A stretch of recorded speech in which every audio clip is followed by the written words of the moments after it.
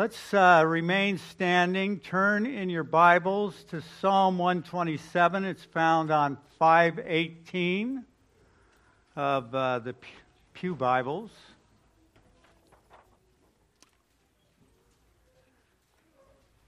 We'll read the whole psalm together.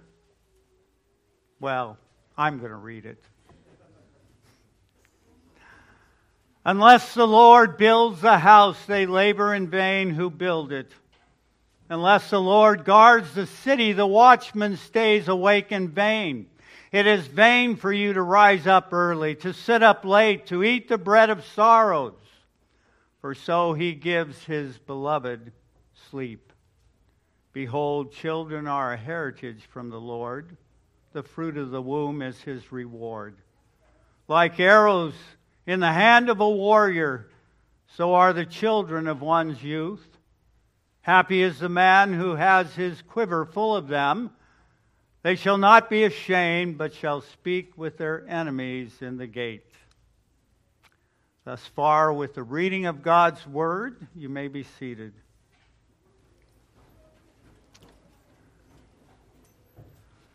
I hope you'll bear with me today. There are times when I think I may go on beyond 30 minutes. So be prepared. I don't think that I will say anything that is not helpful. Psalm 127 may be regarded as one of the wisdom psalms. Its author is Solomon. It reflects some of the structure and cadence of the book of Proverbs. And Psalm 127 asserts no less than these three things. That any endeavor undertaken solely for the pleasure and glory of man will ultimately fail. Except the Lord build the house, they labor in vain who build it. Secondly, it teaches that God is the safeguard of His creation. When man presumes himself to be the protector of the city, of the state, of the country, of the world, the protector of the universe, or of the climate, apart from God, he will find himself at odds with the Almighty and only reap disappointment and failure. And thirdly, it teaches that God gave us a lineage. God gave us our children. And it is our responsibility to train them well. Except the Lord builds the house, they labor in vain that build it. In Luke's Gospel in chapter 12, Jesus tells the story of a certain rich man who had some land. It grew a good crop, a crop so great that he had nowhere to store it. He thought to himself, what will I do? I have no place to keep all my crops. Then he said, this is what I will do. I will tear down my barns and build bigger ones, and there I will store all my grain and other goods. I will keep them all for myself, since it was my labor and ingenuity that my land yielded so richly. Take your ease, eat, drink, and be merry, he said to his soul. But Jesus replied to him, you fool, this night your soul will be required of you. Then whose will be those things for which you have labored? And Jesus concluded with this statement. It's a statement for us. So is he who lays up treasure for himself and is not rich toward God. I think you get the point. Except the Lord build the house, they labor in vain that build it.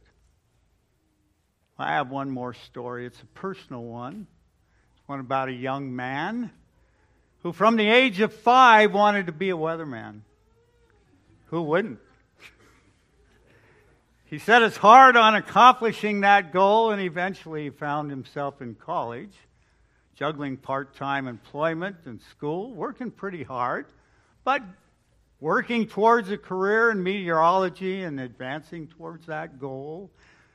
And yet, there was something missing, and he knew it. He should have been happy. He should have been full of hope. He was building a life that he had every indication that it would lead to the fulfillment of all his goals and dreams. But the man was miserable. I was anything but satisfied. What I was building towards and now growing so close to accomplishing was my lifetime ambition, but my soul was sick. I was a lost soul. Until in my junior year of college, God found me. And I found him. And the words of this psalm became very true to me. Except the Lord builds the house, they labor in vain who build it. If you were to visit my house, you would see those words. You'd see them right away. And you would see them because of the faith of my then little children, who took these words that we've already read from Deuteronomy chapter 6 quite literally. I'll read them again to you. God spoke to his people in the wilderness and said, these words of my covenant, which I command you today, shall be in your heart. You shall teach them diligently to your children. You shall talk of them when you sit in your house, when you walk by the way, when you lie down, when you rise up. You shall bind them as a sign on your hand. They shall be as frontlets before your eyes. You shall write them on the doorposts of your house and on your gates. Well, upon hearing those words, what did my young children said? They reminded me, there's no words painted on our doorpost. And there needed to be some. So Gail made some stencils. I found some white paint, and soon the words, except the Lord builds the house, they labor in vain who build it, were displayed on our doorpost. A reminder to us and to all who enters that God builds a house that is lasting, that is not fragile but strong, not temporary but enduring. And he weaves together the labor of faithful parents in so doing, in the construction of this house. God demands that all our efforts be taken under the auspices of a sovereign God to whom all glory in heaven and upon earth belong. So long as I undertook the pursuit of my own affections, to my own recognition and glory, so doing during my college days, my life would appear even to me to be dissatisfying, to be an exercise in futility. What a joy it is now to look back on those days that then were dark and dismal and find that this merciful God that we have come to worship today heard my cry. I cried out to the Lord in my trouble, and he delivered me out of my distresses, and he led me forth by the right way, so that I might go to a city that has habitation, a meaningful city. Psalm 107, verses 6 and 7. When God is the builder of the house, we no longer labor in vain that build it. This psalm is a reminder for each one of us that any effort undertaken by men will only succeed if it has the blessing of the Lord of heaven. Except the Lord be the doer of it, and except the glory of God be its goal and purpose, it will be for naught. if the glory of Dennis be the goal of that endeavor, it will ultimately fail. And all the effort that Dennis expended and all his personal glory that he sought after will come crashing down in a great wave of vanity and disappointment. And I know that to be true.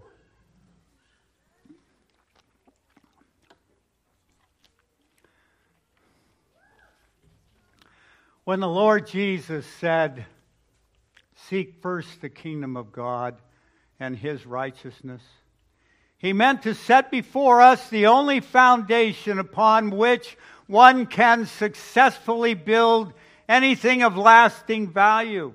If your life and my lineage is to be an enduring thing, then its underpinnings must be for the splendor of Jehovah. The seeking of God's kingdom and His glory is a far wider mandate than simply a call to repentance and faith, a one-time affirmation, so to speak.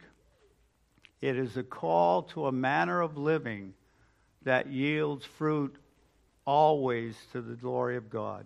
It is a call to a manner of living that subordinates every other pursuit to the first and the primary pursuit of God's kingdom, of His righteousness, and to the glory of His Christ and our Lord. Except the house be built on the principles of heaven, and our aspirations be to reach that city of God, our efforts will all be a waste. Well, what does that mean in practical terms? It means this: that I commit my life, my aspirations, my occupation, my recreation, my hobbies, my home life, my thought life, all my responsibilities, I commit and submit them to the Lordship of Christ and to the glory of God and to the furtherance of His kingdom's work in me. Every moment of time is or ought to be to me a sacred thing. Christ called us to a labor that mortifies me and exalts the Lord God. Our Sundays together, they're for the purpose of growing in grace and in the knowledge of Christ, in stirring us up to love and good works, and all to the glory of Christ. Unless the Lord builds the house, they labor in vain that build it. The second point is this: God is the safeguard of His creation. Man is not now, nor will he ever be, the guardian of the universe, of its climate, or of anything else. When man presumes himself to be the protector of the city, of the state, of the country, of the world, apart from the Almighty, he will only find disappointment and failure. Unless the Lord guards the city, the watchman stays awake in vain. How great was the empire of Babylon? And how did Belshazzar and his famous feast feel secure when the waters of the Euphrates were being bottled up and the army of the Medes was and the Persians was entering that walled fortress, thought to be impregnable? You and I can take comfort in this fact that the Lord is a watchman and guard over all His creation, and especially of His chosen people. Psalm 124 begins with these words. They're words of David. If it had not been that the Lord was on our side when men rose up against us, then they would have swallowed us up alive. But of course, God is on our side. God stands guard over his people, and we can derive comfort, and we ought to derive comfort from that fact. In the ancient world, watchmen stood guard over walled cities through the night watches to warn of the approach of enemies. But human watchmen are of limited value. You know that, and I do. They can warn, but they can't fend off every enemy. But not so with the Lord of heaven and earth. If our comfort and security rests in the safekeeping of our Lord God Almighty, we can be sure that we are safe at all times. Why should I need to be cajoled into faithful submission to my King Jesus when he so faithfully stands guard over his loved ones? And he says this of you and me: we are a chosen generation, a royal priesthood, a holy nation, his own special people. Outside Christ's church, there is no security, no peace, no ultimate and unfailing peace, none. But the Lord himself safeguards his church, so that we may say this: the Lord is my helper, I will not fear. What can man do to me? And we read that twice in the Scriptures, the last time in Hebrews 13, verses 5 and 6. Some trust in chariots, some trust in horses, and they do so foolishly. But the people of God remember and trust in the name of the Lord their God. From Psalm 20, verse 7. It is vain for you and me to rise up early, to sit up late, to eat the bread of sorrows, to fret and stew, to plot and plan, for so he gives his beloved sleep. He gives his beloved rest, even during the storms of life. You and I, we're not cast adrift in an ocean of blind, uncaring fate, as some believe. We have a God who, in this psalm, calls us his beloved. Imagine that. I am so small, and he is so great. And yet, he condescends and sets his undeserved affection on me and calls me his beloved. And so he gives his beloved sleep. Lastly, beginning at verse 3, and I want to stress this because it's important. Behold, children are a heritage from the Lord. The fruit of the womb is his reward. Like arrows are in the hands of a warrior, so are the children of one's youth. Happy is the man who has his quiver full of them. God gave us our lineage. God gave us our children. It is our responsibility. I'm serious about this. This is not something that we get to give or take. God gave us the responsibility to train our children well. They are our most cherished possession. How then are we to build our households apart from the superintending wisdom and power of the Almighty? Except the Lord build the household, they labor in vain that build it. This psalm speaks directly to those who are parents in our audience, and we have a bunch. I don't want to have you that are older. We're still parents. And actually, for the last month and a half, we've had a couple of kids. That's been nice.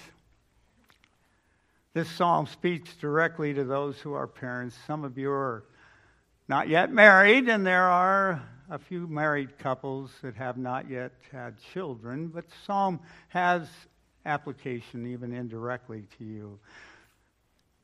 This nonsense today about children being the ward of a village, takes a village to raise a child, or this nonsense that children are the ward of a school system is more than just nonsense. It's devilish, and you know it.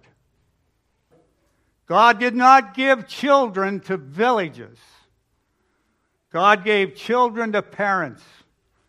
They were conceived by one father and by one mother, and not by accident, not indiscriminately, not apart from the active will and purpose of the Almighty.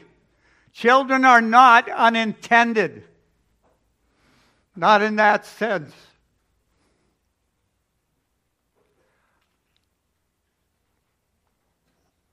Our culture is drowning in this mantra that if mankind uses means, it can prevent the birth of an unintended and unwanted child.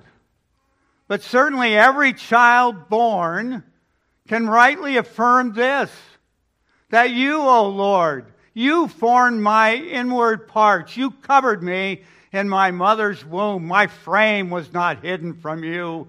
Your eyes saw my substance being yet unformed.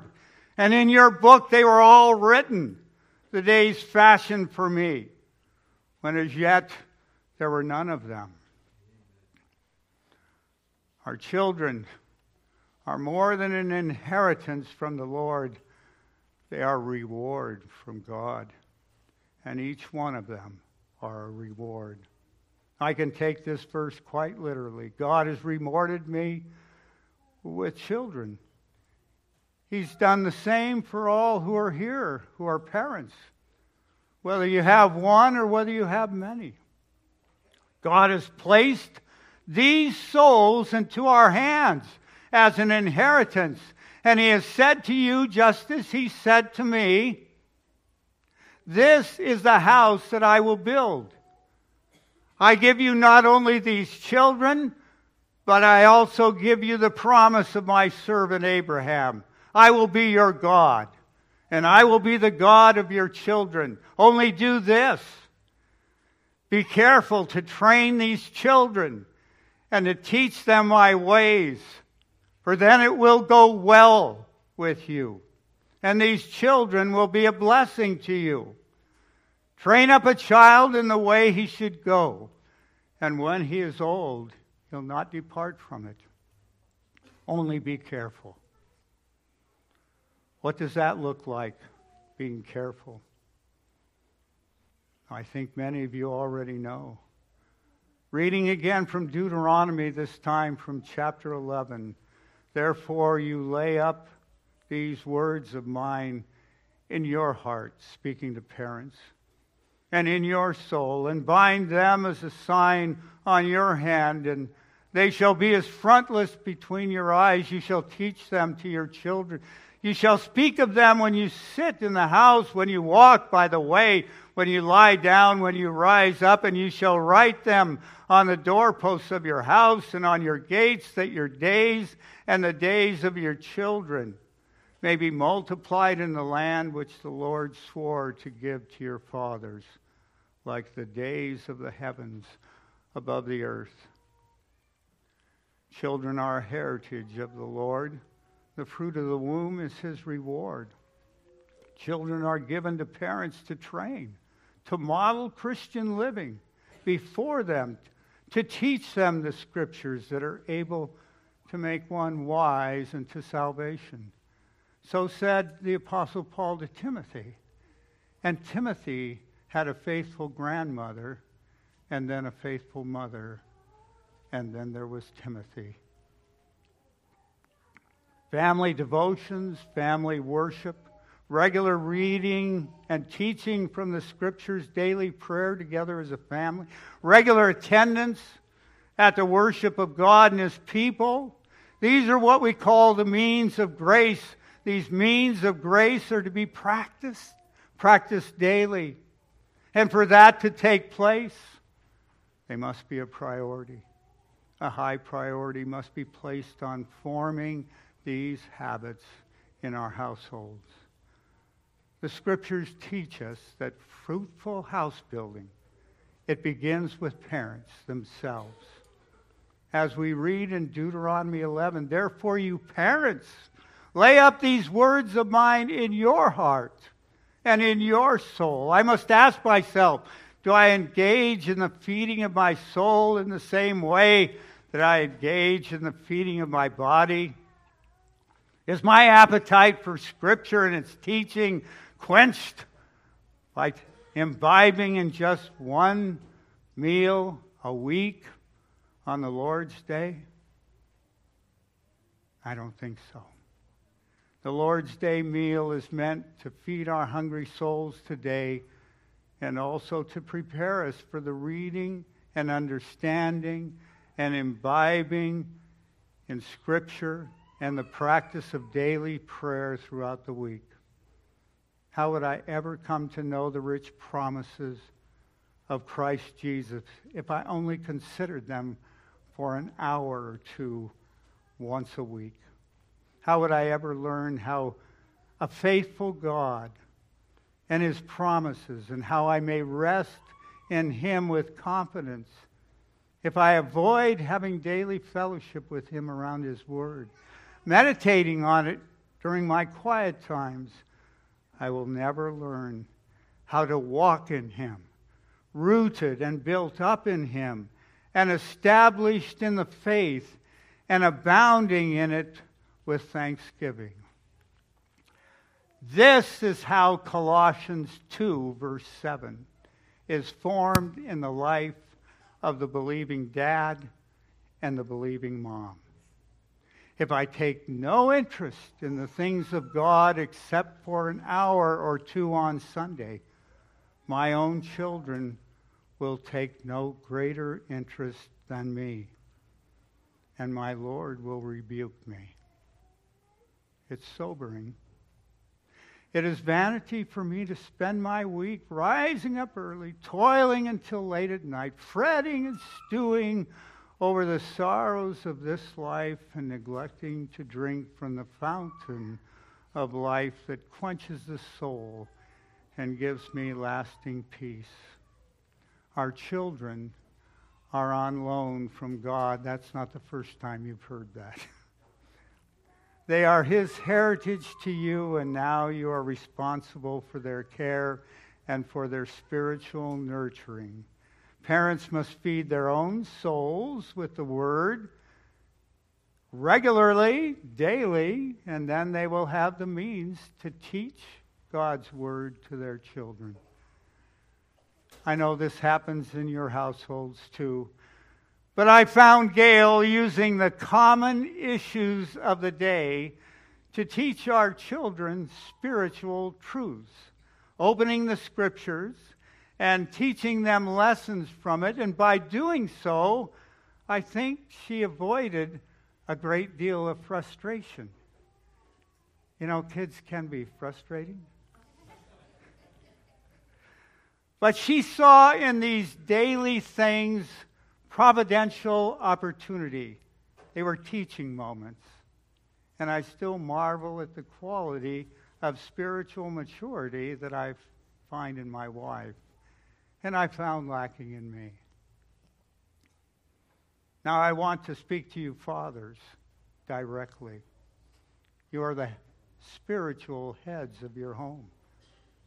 This by no means diminishes the role of the wife in the training of the children. But it is sobering indeed to realize that the father will be held accountable for the spiritual training of his children, or the lack thereof. They will be held accountable before God. Joshua said this, "As for me and my house, we will serve the Lord." And he did so because he had the authority to do so. We fathers should take this as a call to action. These habits must be formed if we are to fulfill our duties as parents, teaching God's Word to our children during the course of every day. I don't want to be badgering. I know many of you do a marvelous job in carrying through on just this. But we need to remind ourselves to be faithful and endure to the end. Don't grow weary in well-doing. We reap if we faint not. Godly children are a delight to their father, to their mother, and many of you have experienced that already. But some of you are in the midst of a very busy time, and I pray for you. I think I can say daily, I pray for you. You have experienced some of the difficulty, and the fruit of your training is still forming. You might say there's still a bit green out there.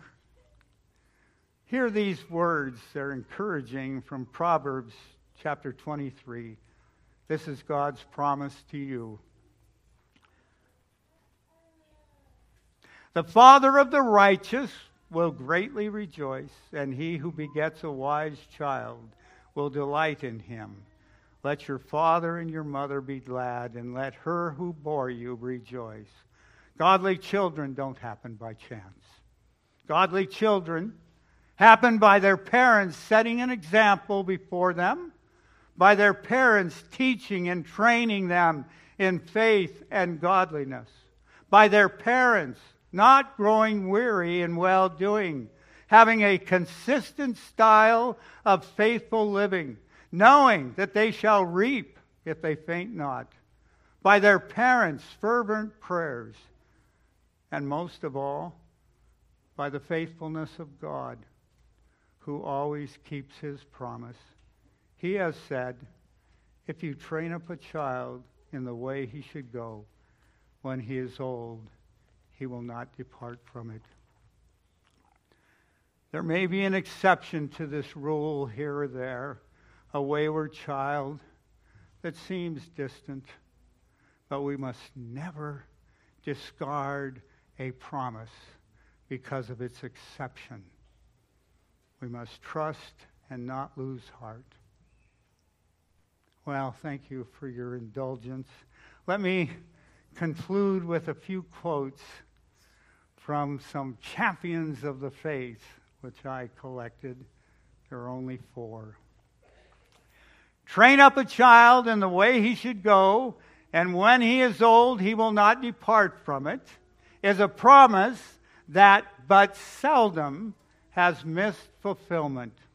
Bring them to Jesus, and unchanged in his tenderness, he will still lay his hands upon them and bless them. Let the fruitful family, however poor, lay this to heart. Children are a heritage of the Lord, and the fruit of the womb is his reward, and he who gave them will feed them.